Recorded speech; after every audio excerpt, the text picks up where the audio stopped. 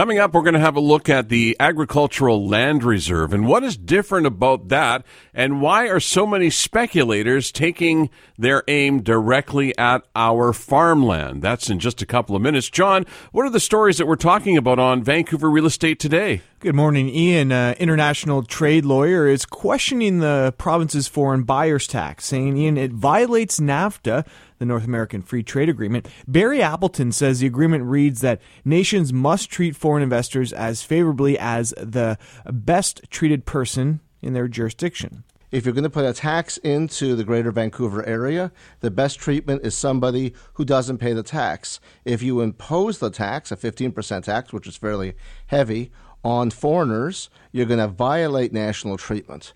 And that is clearly and explicitly provided for in the NAFTA.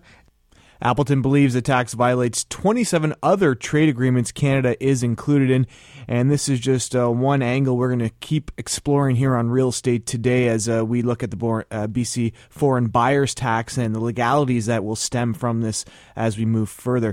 Burnaby's mayor, Ian, saying he's cautiously optimistic the province's new foreign buyers tax could boost social housing in Burnaby, which, as we know, is a big issue. Derek Corrigan says he's been pushing the province for years to beef up the program.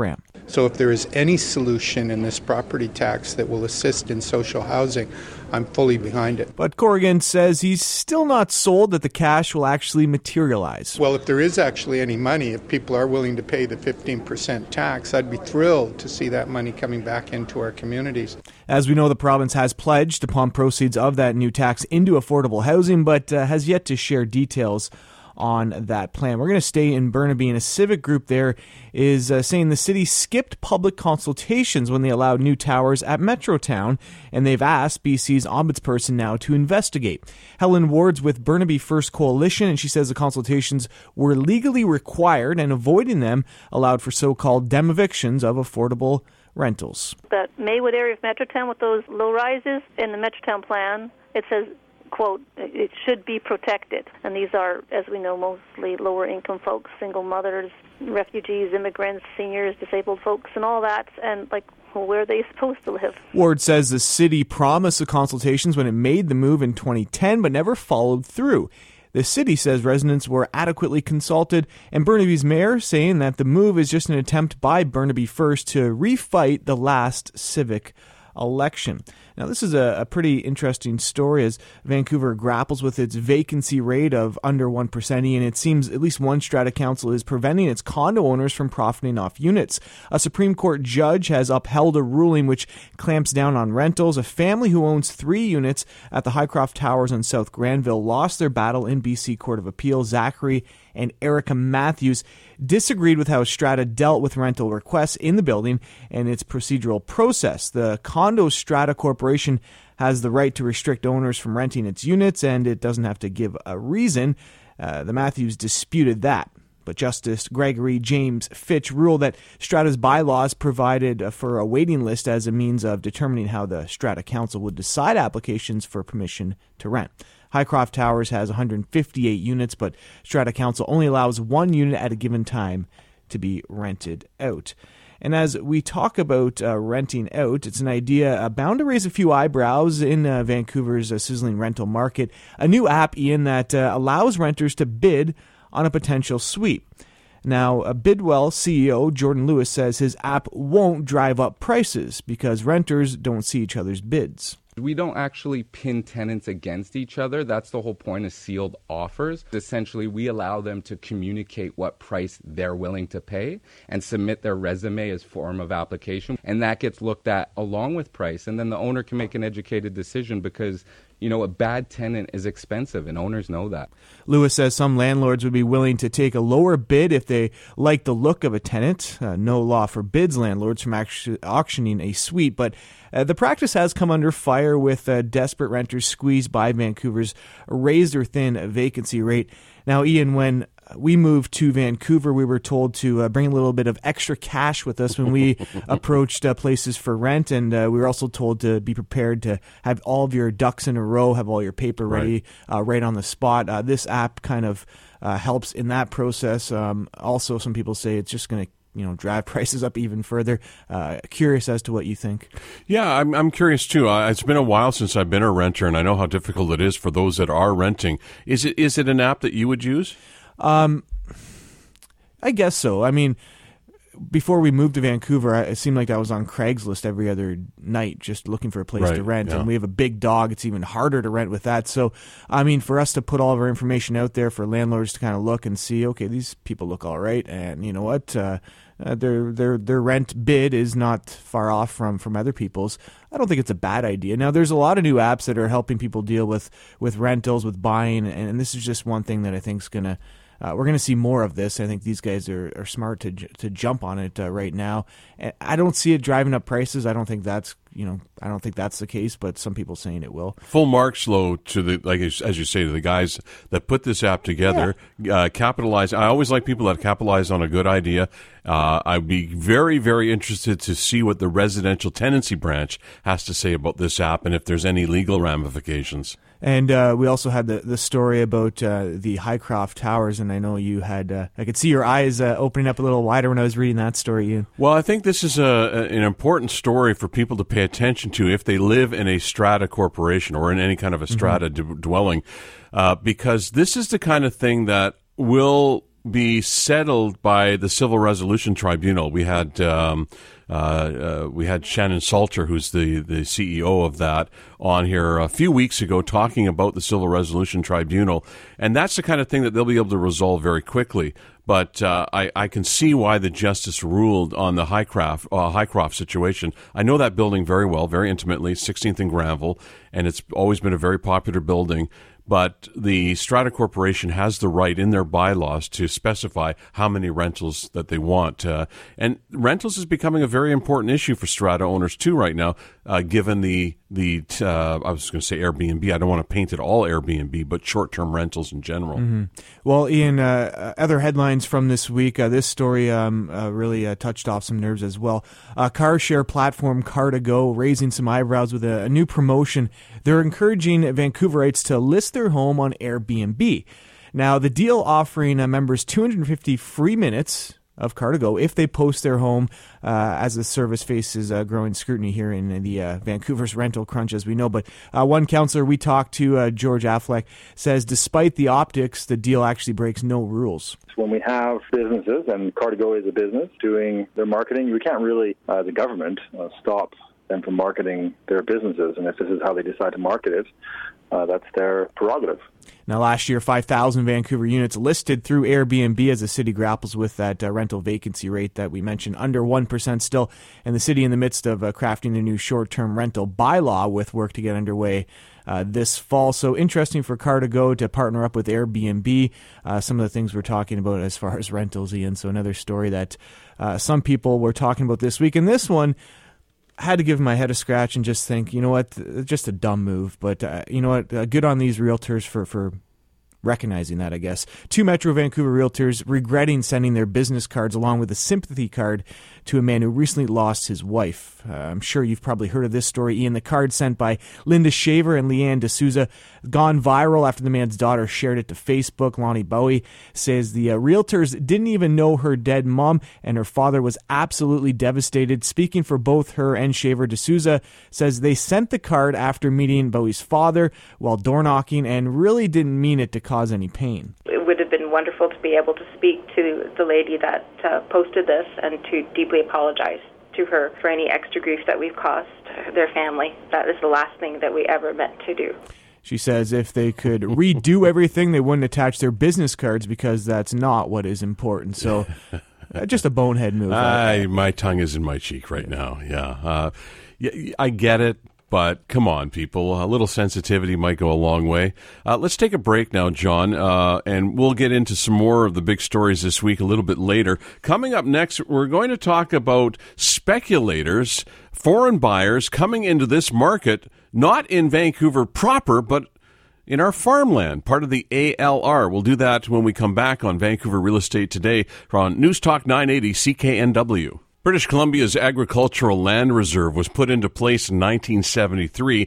The idea was to protect 3.9% of the province's agriculturally capable land, and there's been a division between those for and against ever since.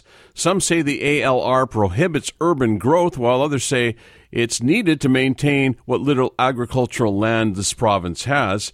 And there's been lots of speculation. There was a report in April that was commissioned by Vancity, rising agricultural land prices that are threatening regional food security, prices as high as $350,000 per acre in the ALR in the Metro Vancouver area. Dr. Kent Molinix is Director, Sustainable Agriculture and Food Security, and is engaged in research and development to advance sustainable agriculture and food systems at Kwantlen Polytechnic University. We invited him to talk about the Agricultural Land Reserve, what it's being used for, the pricing structure of the land, and what's driving valuations. Good morning and welcome. Oh, good morning. Thank you for the invitation. Nice to have you with us.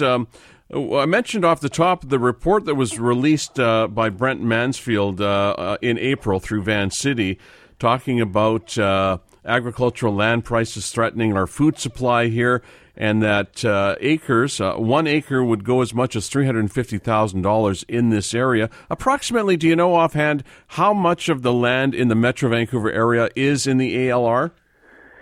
It's a sizable portion, Ian. I'm not exactly sure how much, but it may represent as much as a third of Metro Vancouver. Right. And in some municipalities, it easily is a third or actually most of the land base.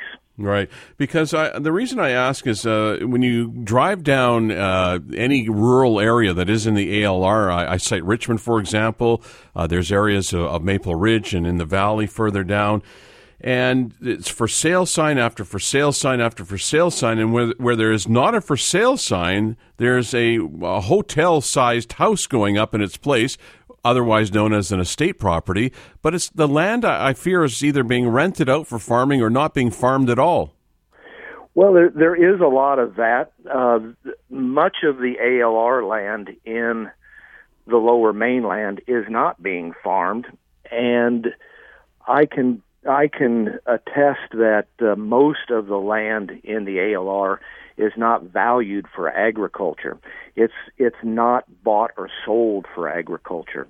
And the prices that agriculture land is fetching in the lower mainland absolutely is a price that agriculture, the agriculture production sector cannot service. Mm-hmm.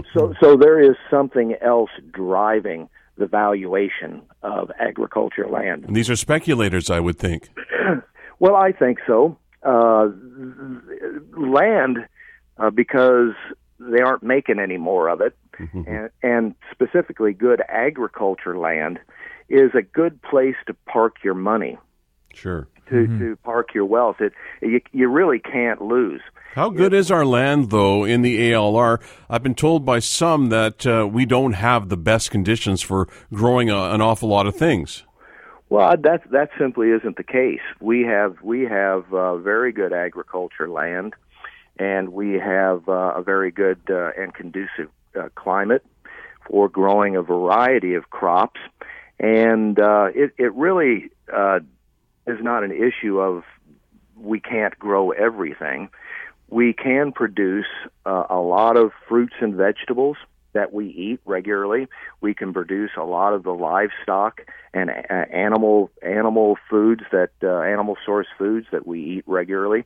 And there really is other than the economic environment that agriculture is forced to operate in Southwest BC. There's really no reason why most of the ALR land could not be utilized for production agriculture. Richmond Mayor Malcolm Brody has called for a similar 15% tax that has just been imposed by the provincial government on foreign nationals buying property. He'd like to see something similar to that, as if I understand correctly, for people speculating on ALR land. Is that something that you would agree to? Well, absolutely. I absolutely would agree with that, but I would go steps further. I think that excuse me, given the fact that food is fundamental to every other element of the human economy and is the foundation of our future sustainability, we have an obligation not just to preserve agriculture land, but actually to foster a productive and resilient and adaptive agriculture and food system sector. And if we're wise, we will foster that agri-food system in Southwest BC so that it benefits our communities and our economy more directly than conventional agriculture currently does. We have a tremendous resource that we could utilize and to build a tremendous economic sector, and we're not doing it. We're talking about it today, but Dr. Mullinex, this is not something that people are talking about every day. Well, all we hear about is house prices and land values in the city. Well, why is there not enough? I mean, to me at least, there's simply not enough focus on our food production and our farmland. Well, there really isn't, and it's because in North America we've had over the last several hundred years this ability to just move production anywhere we want, and with the advent of the transnational food system, we actually encouraged production offshore and imported food, and we've had this cheap food policy for decades, but all of that is coming to an end with peak oil and global economic uncertainty and climate change and our uncertainty of in terms of what we can grow where. It is absolutely incumbent upon us to develop a regional food system, and we can do that and foster tremendous regional economic contribution. So I really would propose that not just should we impose a tax to preclude offshore or foreign ownership of agriculture land. I actually think we must eliminate all speculation on agriculture land. We need to decommodify agriculture land. Can I ask you to hold for a moment? Sure. Will you stay with us for another segment? Absolutely. Dr. Kent Mullinex is Director of Institute of Sustainable Food Systems at Kwantlen Polytechnic University, and much more on the ALR and speculation on ALR land in this area. This is Vancouver Real Estate Today on News Talk 980 CKNW. We're speaking with Dr. Kent Mullinex, Director, Institute for Sustainable Food Systems at Kwantlen Polytechnic University. In 2011, a report was released that said Metro Vancouver had 61,000 acres in the Agricultural Land Reserve, which makes up 22% of the region's land base. The ALR is provincial designation that protects lands for farming. Of the 2,821 farms, these are 2011 numbers, 94% are located in Langley Township, Surrey, Maple Ridge, Richmond Delta, and Pitt Meadows. The average size of a farm in the Metro Vancouver area is 20 hectares or 50 acres. Good morning, Doctor. You had said just before we took that break that, instead of the 15% tax, include that on farmland, let's take it one step further and decommodify it. Just curious as to how could we do that? Well, excuse me, it's going to take some very powerful policy. Let me begin by saying that a 15% tax on house transfers by foreign investors, or a 15% tax on land purchases by foreign investors, is not going to stop speculation. If you have the kind of money that it takes to buy land in Metro Vancouver, then that additional 15% is not going to stop your purchase. We need to assure that this precious natural resource that has the ability to produce food is used for food production.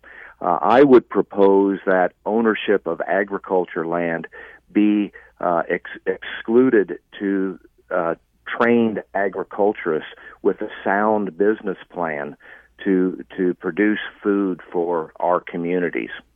I believe we need to eliminate the ability to park money on agriculture land and waiting for it to be removed from the ALR, or simply holding it and leasing it out for folks to farm, and so you can get a tax break. Mm-hmm. No. So I would propose very strong legislation that required agriculture land ownership to be by agriculturists who are trained to produce food in an ecologically sound way and steward this precious natural resource. Now we're in obviously an election year. Do you think some politicians are missing the boat on this? Well, absolutely. I think politicians are missing the boat. I think larger society is missing the boat on this.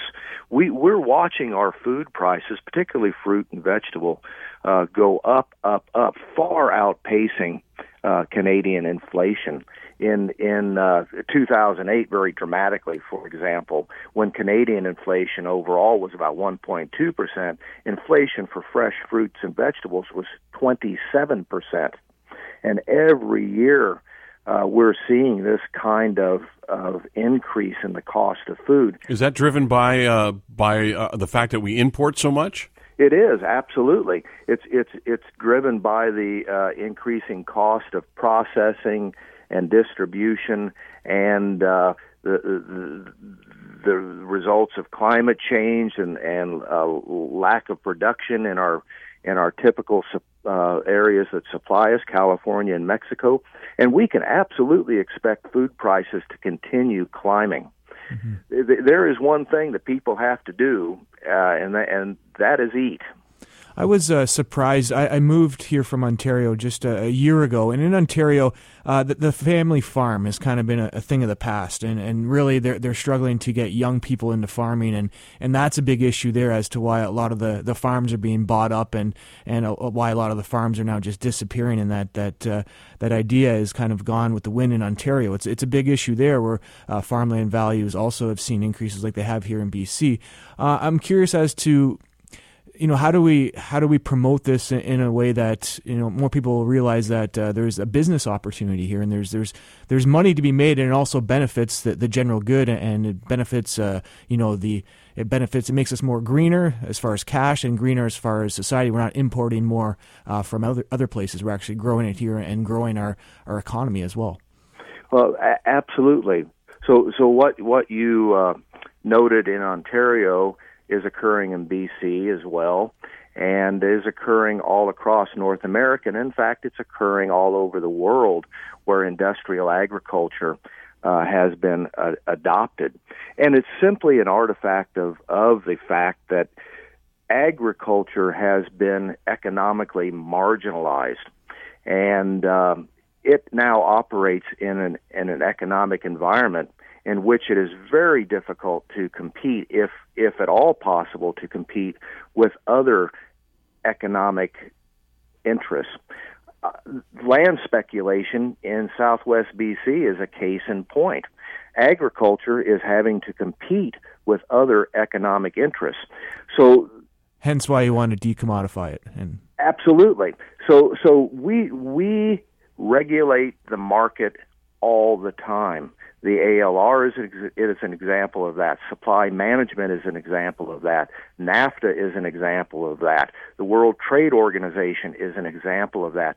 We create the environment that our economy operates in, and we can create whatever kind of economic environment for agriculture and our food system that we think is wise to do. And I'm suggesting that if we were smart, we would make sure that young people can afford agriculture land, that young people can afford to start agriculture and food system businesses, and we would be wise to create a policy environment that would result in an economic environment that would allow for the substantive development of a regional food system economy. Dr. Molinex, you make perfect sense, and I just want to stop you there just for the interest of time, because the thing that concerns me here is that we've got a housing crisis right now in Metro Vancouver, and people don't give a rat's you-know-what about the farm. Unfortunately, that's the sad reality. When I listen to you and I hear you making perfect sense and how we need to protect our own food sources, most people are thinking about how am I going to afford to buy a house? How's my kid ever going to get a house? So there's this threat in my mind, at least this is my feeling, that there's an appetite to see more of the ALR released into urban development. Is this a fear that you share? Oh, absolutely. And how do we stop it? Well, this is a good question as well. And I've been speaking about creating a policy environment that would result in a different economic environment that agriculture and the food system would operate in. We need to do the same thing in our economy writ large. The fact of the matter is, we have developed economic policies over the last 4 or 5 decades that have increasingly marginalized middle class, the middle class and the working class, and have promoted the tremendous, the unprecedented concentration of wealth globally. And the fact of the matter is, just as we've created an economic environment that is not conducive to a food system developing in a robust way, we've fostered an economic system and an economic environment that is actually undermining the middle and working classes' ability to participate in the economy. Mm-hmm. Yeah, we need to pay more attention to it. And unfortunately, we're out of time. I'd love to have you come back and talk more about this, because I think this is an important issue. And if we can bring more attention to it, maybe more people will pay attention to the need to, have the ability to feed ourselves, and also to pay attention to what we're doing with this very valuable resource, and that is our agricultural land reserve. Dr. Kent Molinex is Director, Institute of Sustainable Food Systems with Kwantlen Polytechnic University. We certainly appreciate your time and hope that you will join us again in the future. My pleasure. I'd be pleased to continue this discussion. You're right. It's a very, very important one. We'll talk soon. Thank you so much. We do have to take a break, and we invite your call on this or anything we've been talking about or you'd like us to talk about on Vancouver Real Estate Today. Our phone number, 604-280-9898. We're live on the weekend, star 9898 if you're on your mobile, and we'll be back in a moment on News Talk 980 CKNW. John, it was quite a conversation that we had with Dr. Kent Molinex from Kwantlen Polytechnic University. There is no doubt there's a real need to protect the regional supply of agricultural land. We need to, it's almost cliche to say that you need the ability to feed yourself, but what brought the attention to this story, perhaps more than anything else, is the fact that many foreign buyers, also locals and others from across the country, are coming into this area, into Metro Vancouver, and buying up on speculation ALR land and building estate homes and not using the land for food production. Yeah, everyone's so concerned about housing affordability in this housing crisis. Well, what about food affordability in this food crisis? We got to eat as well as live somewhere. Let me put it, and I'm sorry to interrupt you, John, but very simply, the analogy that I like to use is if you buy a strawberry. I don't know do you like strawberries? I do. Okay, of course. So if you were to buy, because you're from Ontario, I don't know if you guys eat strawberries in Ontario. They're shipped. Greg Schott is giving me a dirty eye now. But you know what? He's from Hanover. That's where they grow the You buy a strawberry that is grown in, let's say, California. Mm-hmm. We get a lot of California strawberries, and you open them up. What do you see? You see a white core. And you taste them, and they're tart, and they're bitter. And then you buy a strawberry that was produced right here within a couple of kilometers from where you live, and you cut it open, and it's red to the core. And then you put it in your mouth, and it's sweet like a candy. and you take that analogy, and that's how you start to convince people that when you produce your own food, you're much better off. And I don't think not everyone can afford to do it, and not everyone cares. But just an example, my wife and myself, we look at where it's made and when we buy things, and if it's made in BC, we'll try to buy it in BC. But if it's too expensive, then sometimes we don't, and that's just the reality. But I found it very interesting. We heard calls for taking that 15% foreign buyer's tax in the residential sector, moving it to farmland as well. And then he took it one step further, saying, yes, that might be a good idea, but it's not going to help anything. If you have enough money, that 15% tax doesn't mean anything. The better way to do it is to decommodify it, and a very interesting angle there, saying, you know what, both all the parties running should be talking about this and using this as ammunition as we head into the election. And a very interesting conversation. I quite enjoyed that. Farmland, always going to be a good topic to talk about because of the price of real estate and the real estate angle, and also the food angle. You know what? We got to eat and we got to live. We got to eat and we got to live. And as I said when talking to Dr. Molyneux, is that we're all so concerned about where are our kids going to buy a property? Where are we going to buy a property? Where are we going to move, and how are we going to move up the property ladder? While all of that is going on, we're not paying attention to where our food is coming from. We're not paying attention to the speculators on the farmland because, frankly, it's just not that sexy. Yeah. And sexy is what captures the headlines and what people pay attention to. But there's a real there's a troubling movement, I think. If we start moving away from production on our farms, where will the food come from? I believe we have to densify, move up and in and not out. We keep saying we need more homes built, and where are they being built? On farmland. Yeah. And you know what? The average value of BC farmland increased by 6.5% in 2015. Now that follows gains of 4.2% the year before and 3%. So things have been climbing here in BC. Also elsewhere in Canada, prices have really gone up. The Lower Mainland, which we've been talking about, including the Fraser Valley, they experienced increases in the market activity. That's causing farmland values to move up slightly as well. Large parcels of land continue to be high in demand. So, you know what? We see the numbers. That's from the Farmland Values Report released in 2015. And make no mistake, John, farming is a tough business. It's hard to make a living. It's hard work. It's very, very, very, very difficult these days to make a go of it, but it can be done, and it is being done. We have to take a break, so we'll leave it there. However, if you want to jump in and express an opinion on this or talk about what you see as our farmland's future, 604-280-9898 or star 9898, or tweet at us at CKNW. Vancouver Real Estate Today continues after this break on News Talk 980 CKNW. And we invited your call to 604-280-9898 or star 9898 on your mobile, and Stuart has joined us. Good morning.